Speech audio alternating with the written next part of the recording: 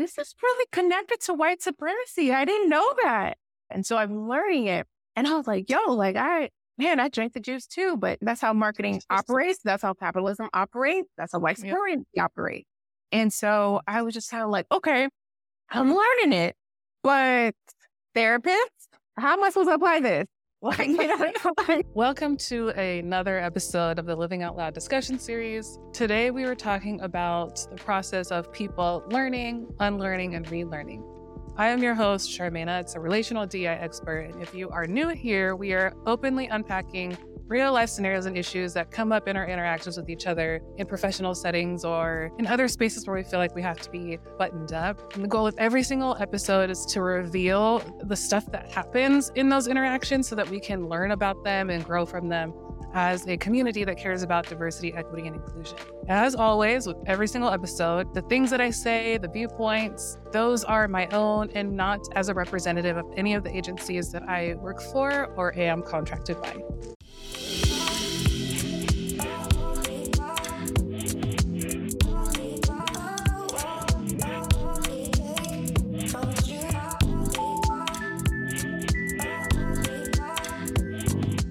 Today, our guest is K-Will to me, Krystal Williams Payne to the world, a very close friend of mine. How long have I known you?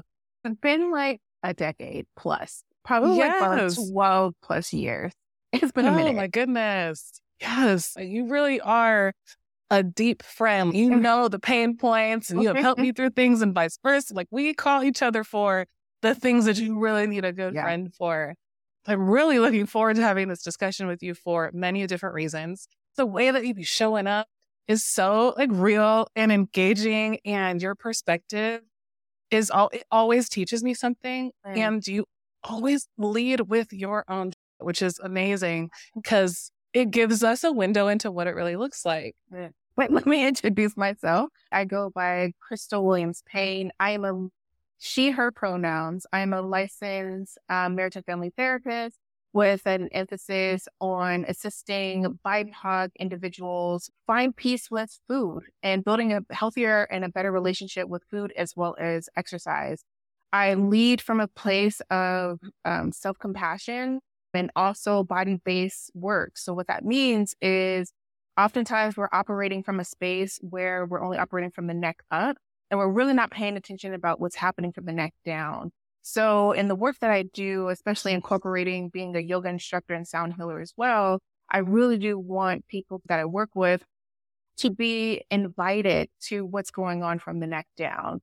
Our body is storing so many emotions that is happening and that we're not even aware of. And so if we can build some awareness around that through yoga, through sound healing, and through talk therapy, that's where I'm here for.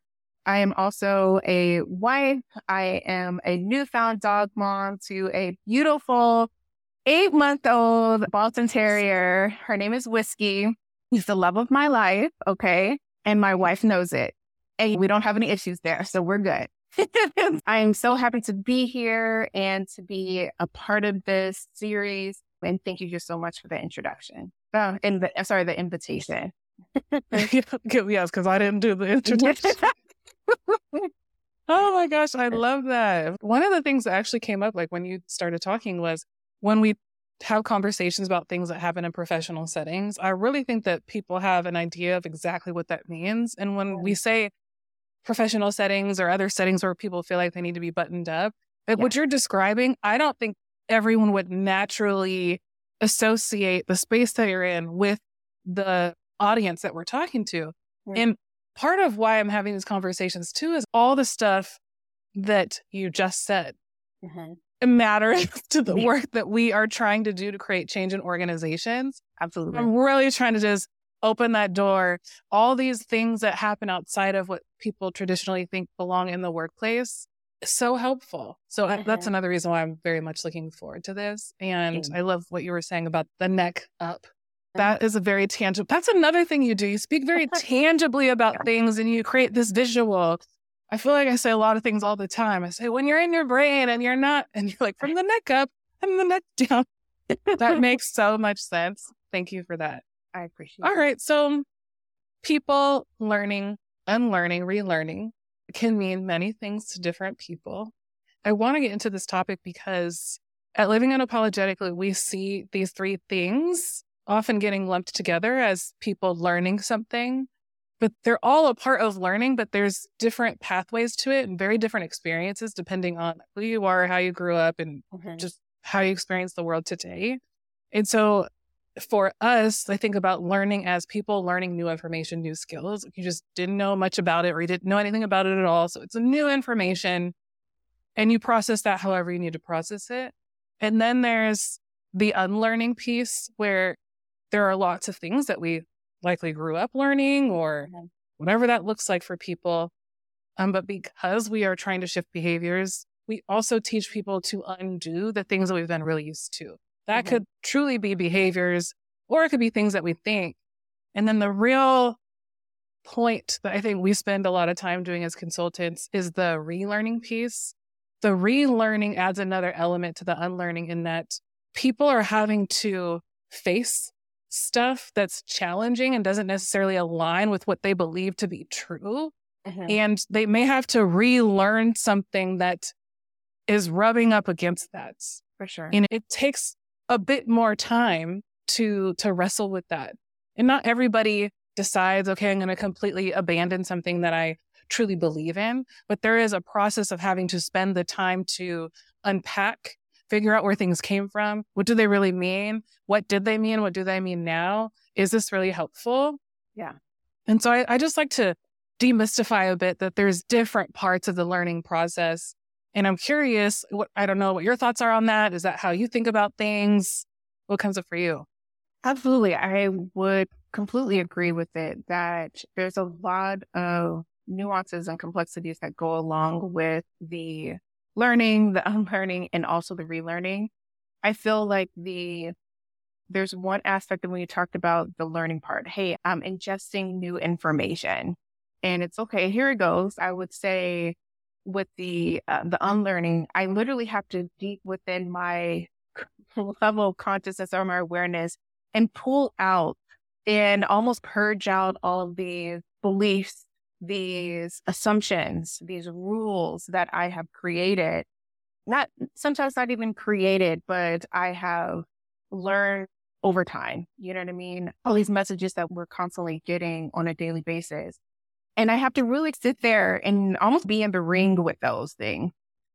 I've been into the ring with like that. all of those assumptions and those beliefs. And I really am picking that apart and really going through this process of this hurts probably sometimes even to see, to put it in there. And sometimes you're battling with that. And I think this is where when you talk about like the relearning aspect of it, where you're rubbing up against, it's okay. A referee or somebody else is coming into that ring where I'm battling with all these things and it can be just really difficult. But I can completely agree with that, again, with the complexities and with the nuances with all of those things. It's really hard when you are willing to learn information, when you are willing to unlearn, and when you're willing to relearn all those information. It's a really tough thing to do and you will be very uncomfortable while you're doing it. Yeah. Oh my gosh, you will be so uncomfortable doing that. Yeah. I love the ring thing. When you said that, It just made me think about many a times when I was in my own rings. I sing it tense. It's not past tense. Yeah. It's a current day where I still have to do those things. And I also think it's important for us to talk about why is it important to really understand the various levels of learning? Because I think without knowing that, we can approach growth by missing some important pieces of a process. And I'm going to try to explain what I'm thinking. If people don't see that there's learning new information and undoing it and facing and challenging stuff, I think we can easily stay above the neck because we can just try to take in new things, or I understand this is different than before. But the other aspects of learning do require us to feel, like physically feel what's happening and what things mean to us and to change. So when you're talking about the ring, like that is a really great picture of how it is not something that stays in our minds. If you're in a ring, you're using a lot of you and your body to be in the space. Yeah. So I haven't really thought about it like that before. But I'm thinking about it now, what it's like for people and the work that I've seen our clients do, our partners do when they're truly doing the work. It feels like that. They're in a space and fighting with themselves and maybe with other people or the people who taught them things. And, that show, you did something like a show. Like, what the, like just so many. Oh, shoot. You'd be like that. I don't know. I'm not into boxing that much, but I think about the people on the side with the water and you're there as the coach. You're like, you're doing a good job. I need some water. I know. And when you're talking about just like I know I threw that analogy out there, but just thinking about who's your opponent, who's the one kind of beating you up. And sometimes it is those old belief systems that are sometimes beating you up in such a way. And I think about if I'm having a full body experience because I'm in the ring, again, going from the neck down, you don't know, is my stomach turning when I am approaching something else, a new opponent? Am my hands like clenching a little bit more? Am I breathing, you know what I mean, while I am face against this particular opponent, as you will, like inside of that ring, that particular belief, that assumption, that thought. And so I'm really connecting with that full body experience while you're doing that, because if not, you're just only operating from the neck up. You're not really feeling the impact. I would say that you're not really absorbing the impact. And I think when we really fully absorb the impact, then that helps with with the shifts, with the relearning, and be willing to continue to practice it. You know what I mean? And then goes further than practicing it. You got to embody that. You know what I'm saying? And so that's what comes to mind for me. Yes. Okay, I'm rolling with this analogy. Because now I'm like, okay, look. So when we do DEI stuff, I feel like most of our partners, they're really excited about doing it. And you try to explain the situation. You try to say, hey, you know what? It looks really cool, right? But like, you're going to be in a ring and like a lot of stuff is going to be happening. And they're like, yeah, we got it. And then we do what we can to describe it. But it's not until they get in there that it's like, I don't know. And probably crawling, get me out of here. Get me out of here. I don't know if I want to do that. Yes. Like people, no, you don't got to say sorry. Like, look, when you show people the ring, we've had clients that look, no, we did enough. We came into the building. We did some cool little practice, but up there, no, thank you. Not doing that. So people won't even do it. Then you have those that shakingly will get in there. Some will just throw themselves in there. They're in there and still not really knowing what all of it is. The other thing is we can tell people, hey, there's a ring, but we don't know all the going on in there. We don't know till you get in there how you're going to experience it. Yeah. But you got to do this so that we can learn what is happening in you to do different.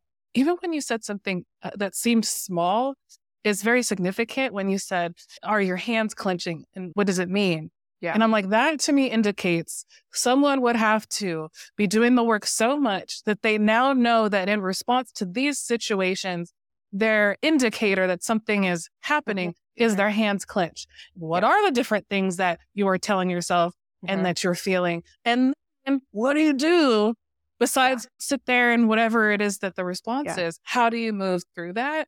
But you can't help people by just telling them, hey, there's a ring. It's over there. Let's go practice. In there, the rumbling and whoever it is, the opponent is a lot of things and people.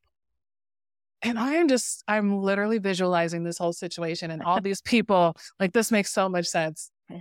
Yeah. Oh. I think I have a question too. And I think this is probably a thing about like, how do you get people to trust you?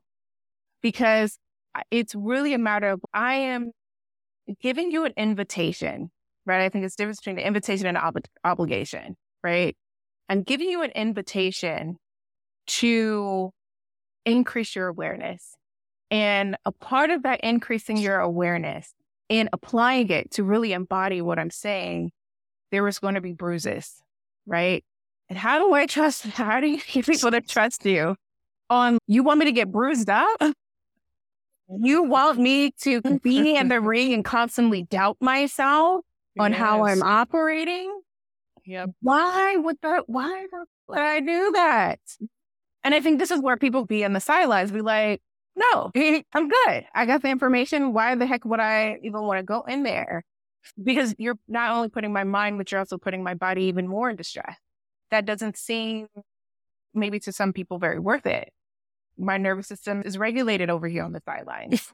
So I don't want to go in there. So I just think about, like, how do you get people, and I think willingness is something very internal, but how do you build the trust in people, have people trust you to come inside of the ring and endure those bruises, and recognizing that these, I don't know, just this invitation is going to be more of a long-term internal reward, not only just for yourself, but for others around you.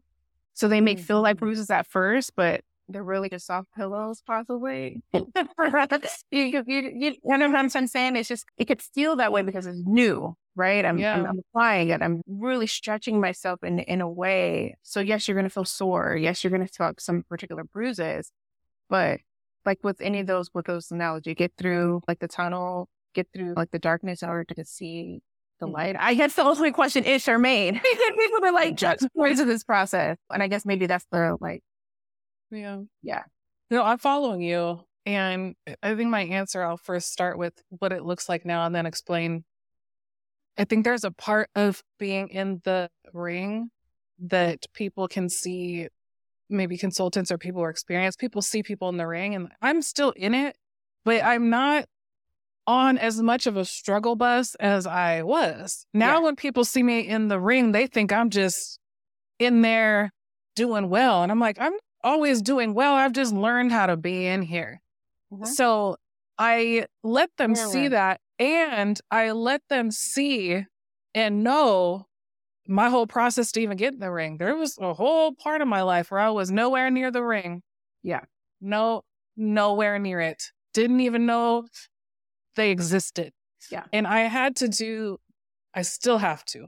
There was a good part of my 20s where I was really having to face things that I was doing, things that I thought, things I was taught about people, myself included.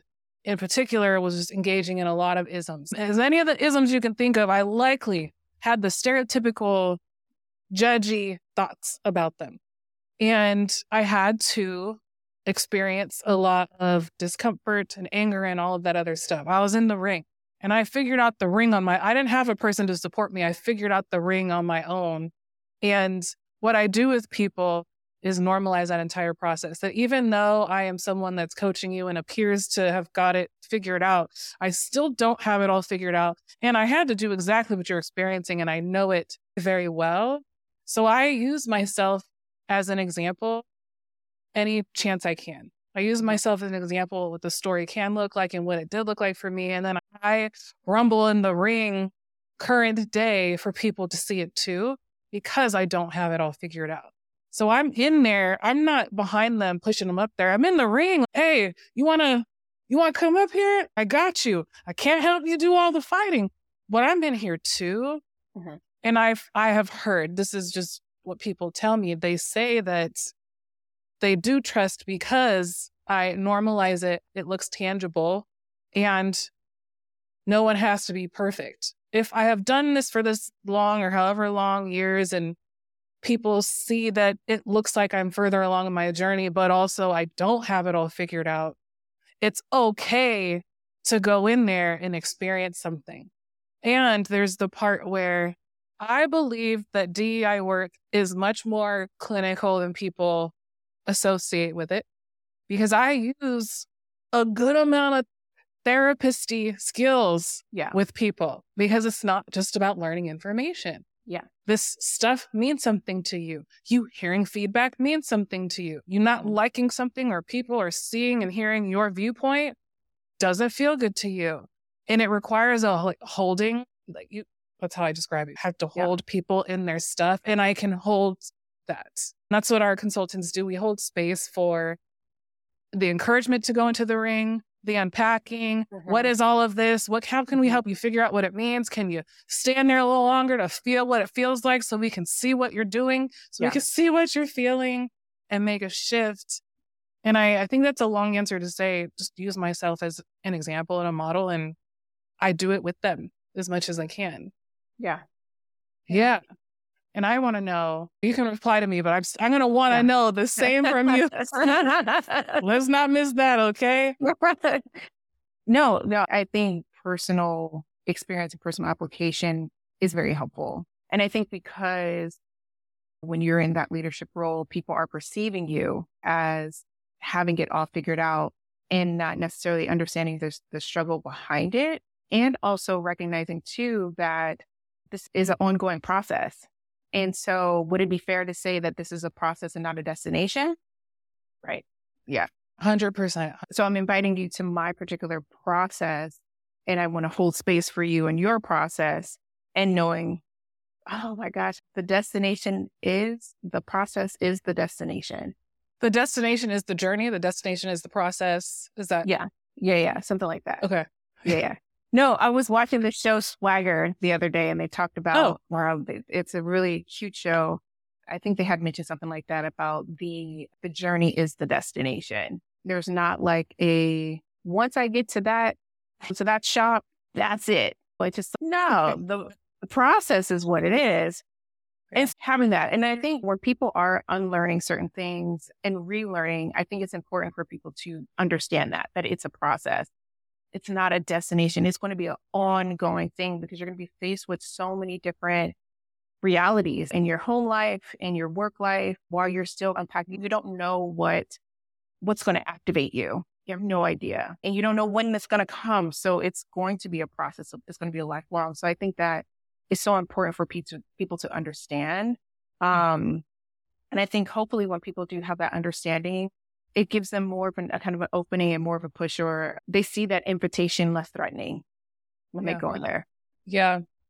I'm really curious to know, what has been like your own process of unlearning, relearning? What has that looked like for you? You can share as much or as little as you want. I'm just like, what does it look like? And I'm wondering if you could be an example of what it could look like by sharing. I think a big example that has been really significant, I think, in my life is just my relationship with food and my relationship with exercise. And that has been a struggle since I was a kid. And I would chronic binge eater and a chronic dieter. I got to a point in my life where it was just, I'm not only hurting, I feel like something in my spirit was just, I'm tired. I don't want to do this anymore. And I recognized how it was also impacting my romantic relationship. And I was like, I want to shift this a little bit. And I sought out therapy. It was so funny. I was in Sedona. My wife took me on a trip. I've never been to Sedona before. I was at Sedona, and me and her are sitting on the couch, and we're watching how Stella got her groove back. My wife's crying, and I'm over here having this existential crisis going on. Like, I gotta change my life. Whatever. And so I reached out to a therapist that specializes in disordered eating and things of that nature. And so during that process, it was a lot of me learning about how diet culture has been impacting me. And the thing about it is, I've heard this before. I've heard this years ago, before I was ready and willing to be more open to what I was ready to receive. And so I heard it, and I was just kind of like, yeah. That's good for those folks. But over here, I'm good. And then fast forward, I realized, wow, what I'm learning, I'm like that stuff that people were saying, I didn't realize how much I was hurting other people. I didn't realize how me commenting on somebody else's weight was impacting somebody. Or, oh yeah, hey girl, who you lost weight? Oh, fierce, fire, period. And recognizing, dang, like I could have been like endorsing an eating disorder. I could have been endorsing a medical condition that they didn't share with me why this was happening. And then I had to take inventory for myself and was just kind of like, this has also been hurting me. And then I started to do a little bit more kind of with the guidance of my therapist and also just me doing my own kind of like learning is how far deep does this whole diet culture stuff go? And then realizing like, this is really connected to white supremacy. I didn't know that. I didn't know that these different rules that we have today that we have marketed. And that has gone way before. It's so many beautiful examples of that. And so I'm learning it. And I was like, yo, like I drank the juice too, but that's what marketing works. That's how marketing operates. That's how capitalism operates. That's how white supremacy operates. And so I was just kind of like, okay, I'm learning it, but therapist, how am I supposed to apply this? Like, thanks for the information. Thank you for the information.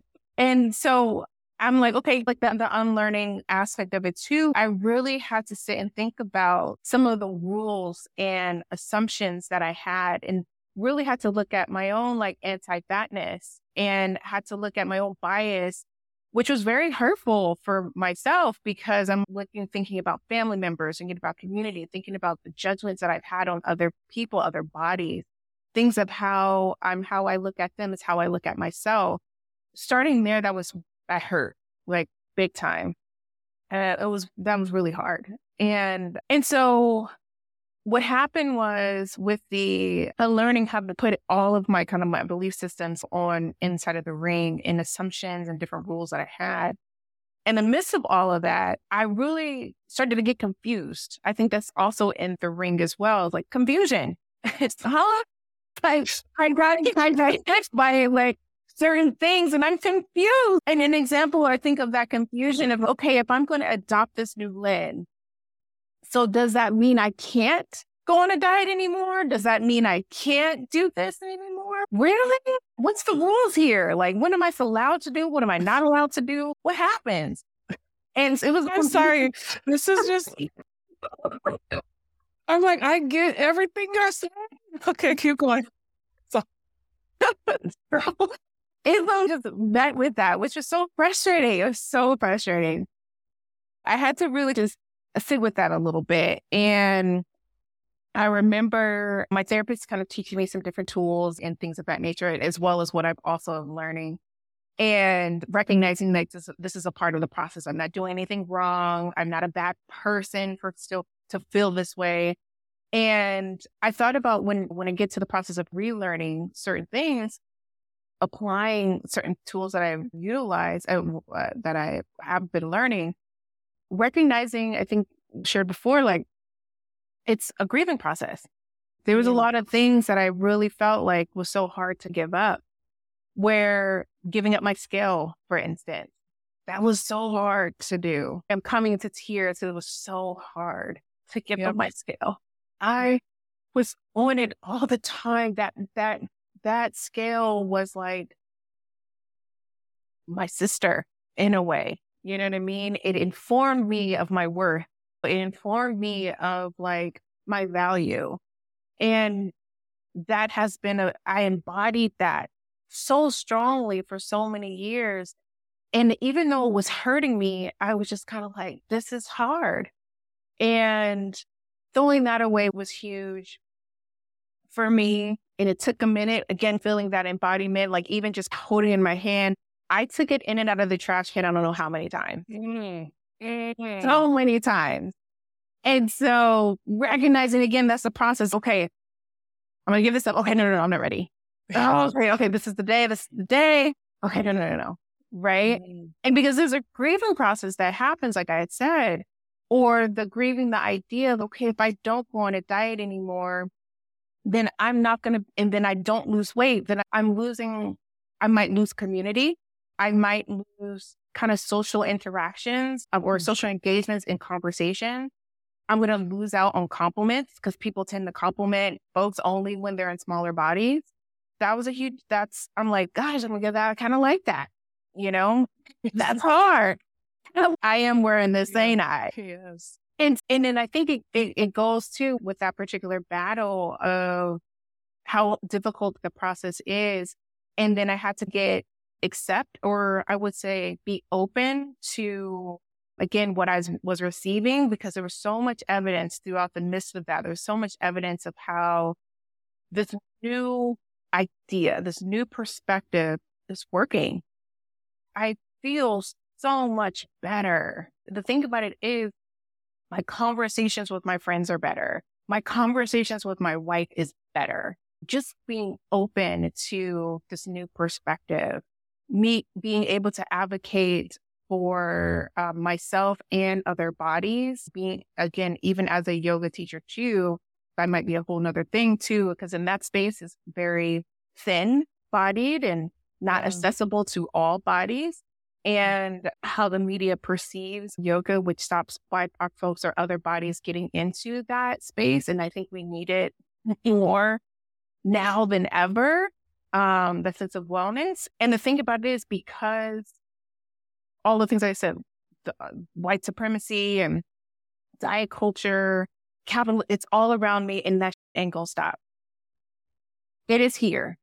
And I have it's here as far as like not stopping, in a sense of, there are some things that it's ongoing. So therefore my process of relearning and unlearning is ongoing. You know what I mean? Mm-hmm. I do have a good hold of it. Like you had mentioned before, I just stopped wrestling with certain stuff and kind of was able to settle in. I can really resonate with people will perceive me as, you got it together. Like, oh, Krystal, you can have bread now. Oh, you can have cereal now and not be afraid of it because of this particular process. It seems easy, but not understanding like the real behind it. It's just because I settled in it. I really went through the depth of it all, and still giving myself some grace and some openness that this is going to be an ongoing process. But damn, like I feel so much better. So much lighter mentally, physically, spiritually. And I think that other people can feel that. And I love that version of myself, except for the version I was trying to chase or hold on to so tightly back in the day. Oh my goodness. First and foremost, thank you.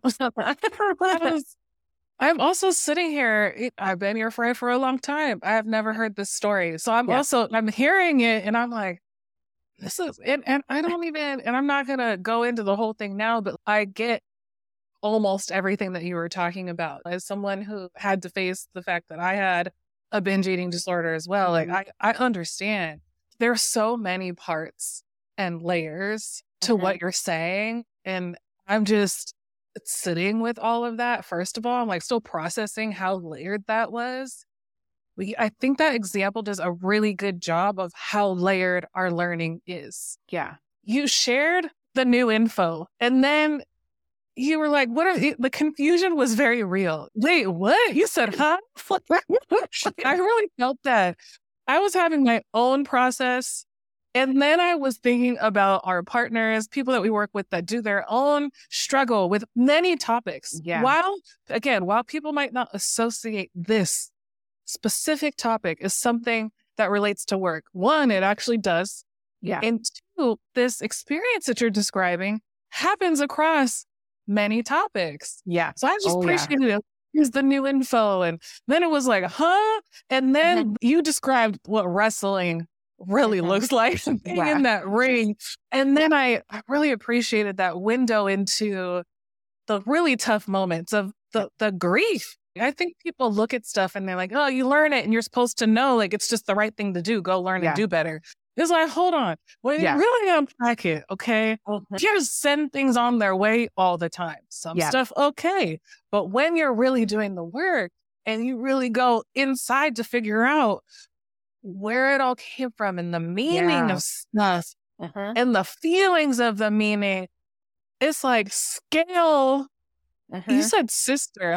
When you said scale was my sister, I said, oh, that was a deep relationship. You had to let your sister go. I understood that. I also understood that I've the experience you just described, I've seen with our clients in many different ways. Yeah. I don't think that they would name it the way that you've named things, but that grief was so powerful.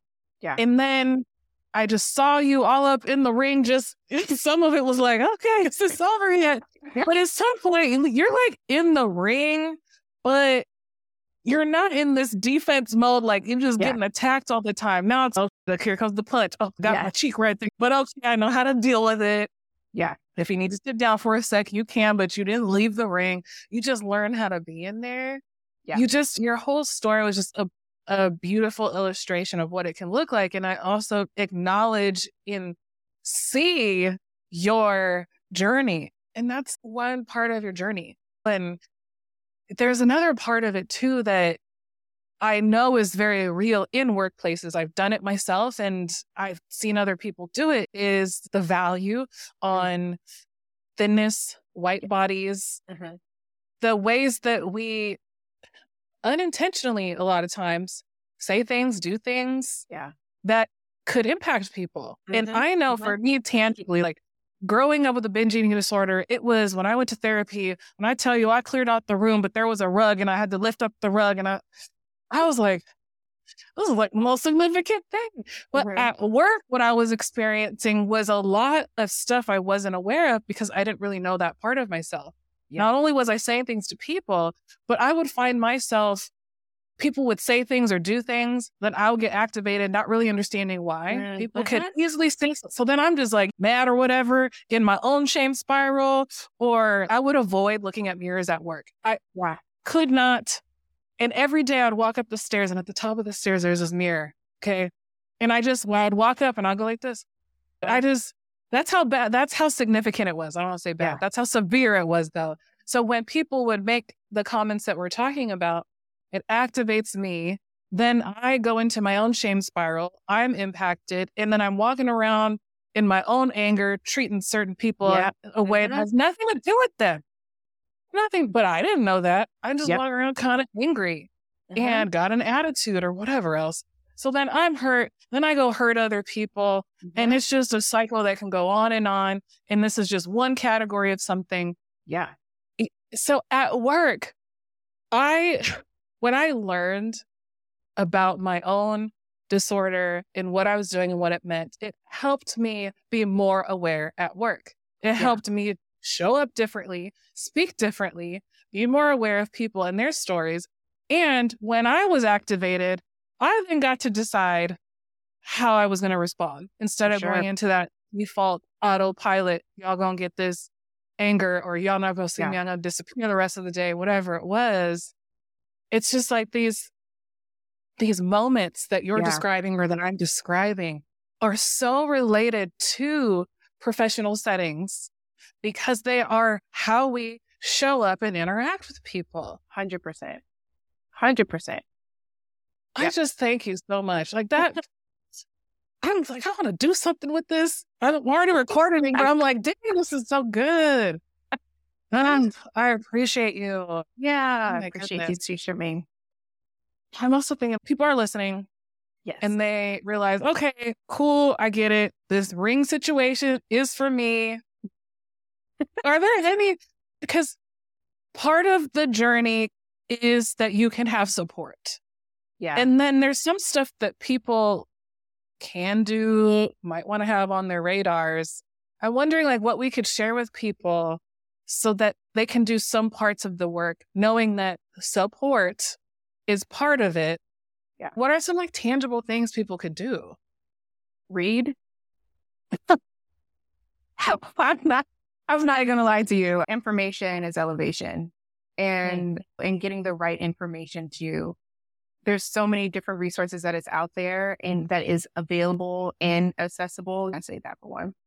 Two, and this might be hard. I don't know if this is tangible, but this may be difficult.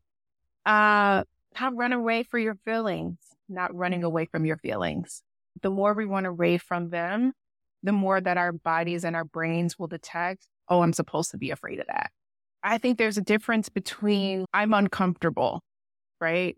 Versus what's another part, which basically describes that I'm in danger. If I am looking at this particular thought, let's just say thought, or things of that nature, or this particular feeling, let's just say that, our feeling, and I'm running away from it, our brains will detect that I'm in danger. right? So that feeling is dangerous.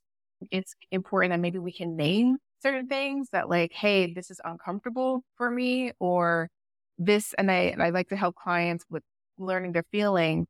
This feels very tender. This feels very hot. This feels very, I don't know, warm or cold or tingly, right? Because if it's feeling very hot, go drink some water that's full of ice cubes, right? Yeah.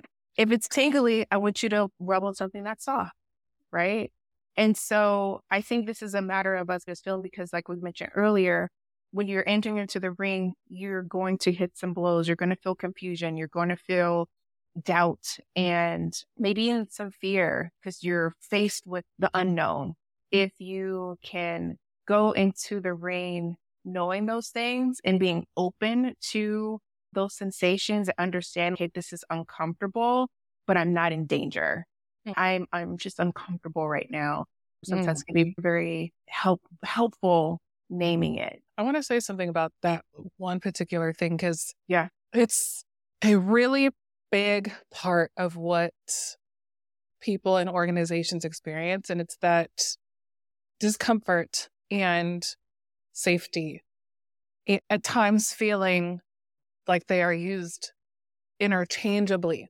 Now, I want to be clear and say plenty of workplaces are unsafe.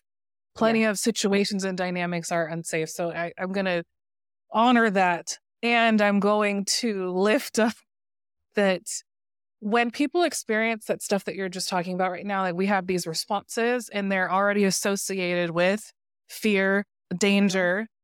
When we don't slow down and know what that is, it's just that already. It's fear, it's dangerous, and I want to distance myself from it. That was like my default about everything all the time. I'm sure you know this. You've been my friend for a long time. I don't like it. It's cut off, goodbye. That's all I did. I didn't learn anything. I still have to be very aware that this is, I don't like it. I don't like it. It's unsafe. I have to leave the situation. Yeah. However, when we don't know and we just leave because our bodies or our minds tell us it's unsafe without really processing, is this the situation that's unsafe? Yeah. Or are these feelings associated with something that was unsafe? Yeah. But when we instantly say it's unsafe without knowing if this is the situation, then we truly exit moments that we avoid and exit moments. Now, I've seen some really unintentional exits. I've also seen people being aware that this might not be one of those things, but I actually don't like it. So I'm going to just exit the situation. Yeah. So when you're saying like, sit with the feelings and know them, I'm thinking about the very real life examples and how many times I have seen people not know their feelings so much that they associate the feeling with the moment and exit it, and it might not be that thing. And I know this because in the unpacking with people, not only do I help people sit in their stuff in a moment, I also check in after and unpack those moments. And I can tell you, it is not uncommon in the unpacking afterwards. What people described as unsafe in the moment wasn't the moment. It was what it brought up for them about something else. And then they missed the moment. Yeah. And I want to tell people things aren't unsafe because they feel safe at work, but not everything is. And so when we name it, we leave it, and maybe it's discomfort that we don't like.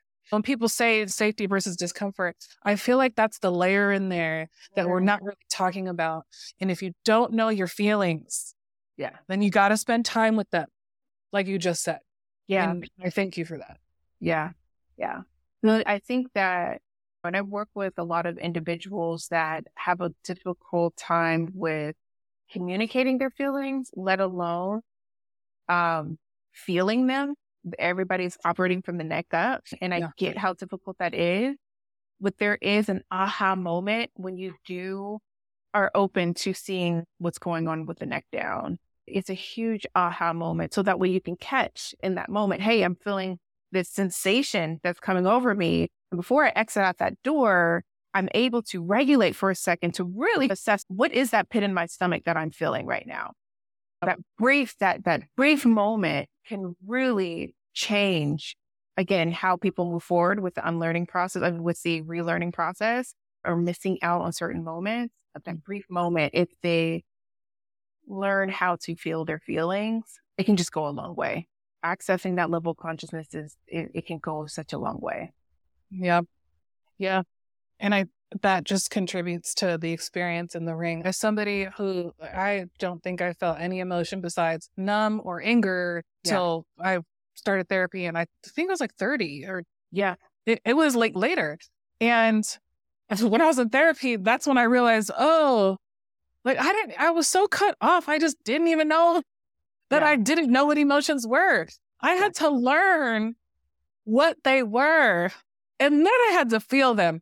By the way, that ring situation, I feel like that was took me out. That was took me out.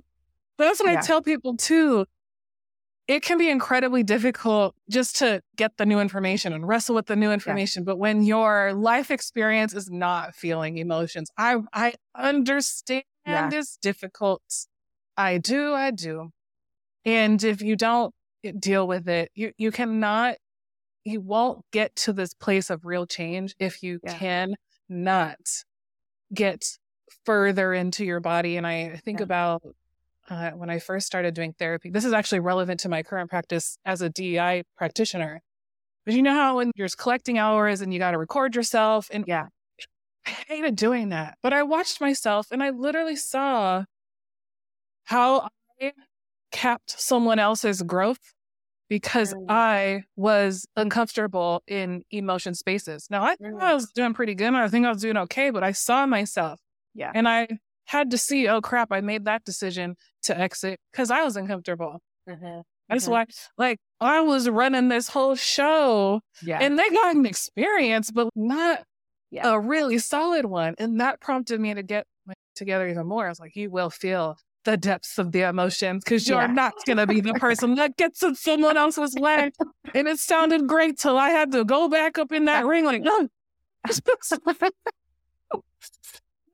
no. So now when you ask me that question very early on, how do you gain the trust? Girl, because I had to do the stuff that I'm asking people to do. I'm still doing this stuff that I'm asking people to do. I do not have it together. And that's okay. I'm just trying to teach people whatever I can with what I have. Yes. I'm totally on the same boat with that. The feelings aspect of it is hard. It's one thing to acknowledge, hey, I got feeling. There they go. It's in my stomach. There it goes. No wonder why I have digestive issues. And so the next thing you know, it's like, okay, I'm really feeling it. And I think that can be very scary. You know what I mean? That can be very, very scary to actually feel, because there's a reason why we have numbed that part of us out. Yes. And so while you're in the process of feeling your feelings, recognize that part of you that had to create, that had to put those protectors and those armors up, and just going at your own pace to do that. But once it is opening, you could feel that, oh my gosh. And you're like, there you go. The recovery from those intense feelings, they don't even really last that long sometimes.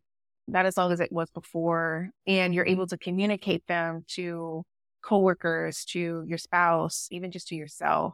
I know the work that I do with clients as well is when I do feel those sensations, can I meet it? Can I greet it with a pillow? Can I greet it with compassion and with understanding and not harshness or trying to get rid of it? You know what I'm saying? And that also makes a huge difference with your relationship with your feelings as well. And in turn, relationship with your body and all that good stuff too, because our emotions are in our body. So yeah. Yes. What we're talking about, I'm hoping, is a really good window into what this work looks like in what I keep trying to describe to our partners, or even what I'm really wanting to make space for in this field of DEI is this is the process of learning. Although people will spend so much money into I don't know, like certificates and trainings and the things to learn the information in our minds. In my personal opinion, there aren't nearly as many DEI practitioners who are able to go to these depths in themselves and then for other people to get to the types of experiences and changes that people are really needing if they want change in their organization. And it just takes so much of your own self-discovery as a practitioner to help other people do it. If people are looking to hire consultants or experts, these are the types of things that you want to be looking for. What is the depth of self to then carry other people through it? Because you don't want to hire somebody and then you're struggling through it and they can't hold it or have no concept of really how to be in the feelings. Yeah. And that's why we are so experiential, practice-based. Like that's our space. We'll teach you some information, but we are going to be sitting in this stuff as much as possible. Give you a little break. Here's some water. And then we're going to keep practicing so you can develop this ability to stay in it. Yeah. Because you don't have to be in the ring struggling for forever. You'll just be in the ring and learn how to be in there. Yeah. So I'm just like wanting to lift that up. Yeah. This work isn't for everyone. And if you want to be a really good practitioner, just want to encourage people to open this door for themselves too. And be curious about what are the limits that your clients are experiencing in your own limitations. Yeah. Yeah. Yes. Is there anything else you want to say before we wrap up? It was a pleasure being here. Thank you for holding space for me, especially with hearing my internal process with the learning, unlearning, and relearning. I really appreciate you, and I hope to do this again. Same. I hope you do this again here with me.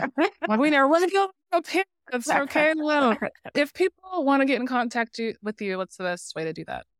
You can email me at Krystal with a K, Krystal, at therapytoempower.com. You can also follow me on YouTube at Yoga by Krystal, where I'll be providing mental health tips as well as asanas, which is physical postures, and helping people learn about yoga off the mat. You can also follow me on TikTok, where I post funny videos about my life as a therapist at Krystal, the yoga therapist. Please follow her. Especially, I mean, in the other places, but like on TikTok and I think YouTube as well. You're starting to put stuff there too. Hilarious. Just your videos bring me so much joy. I scroll, be like, unmute. I'm trying to hear all of this. It's hilarious. It's hilarious. So thank you. If you want to get in contact with me, you can visit me on our website at livingunapologetically.com. All of our social media handles are on there. You can email us. There's freebies on there. FYI, our guided meditations are available. We will keep adding more. The meditations are specific for professional setting situations. People sitting in their spiral of shame after they heard feedback and claiming worthiness in the face of discrimination. And the last one is how to prepare for difficult conversations. We will have more, but those are available now. They are free. There's some other stuff on there. You'll have access to buy my book, Bias Conscious Leadership, a framework for leading with action and accountability. Please share this with your networks. Have conversations. Share how they go. Like, comment, subscribe. So until next time, hope you have a good one and that we connect soon. Bye. Bye.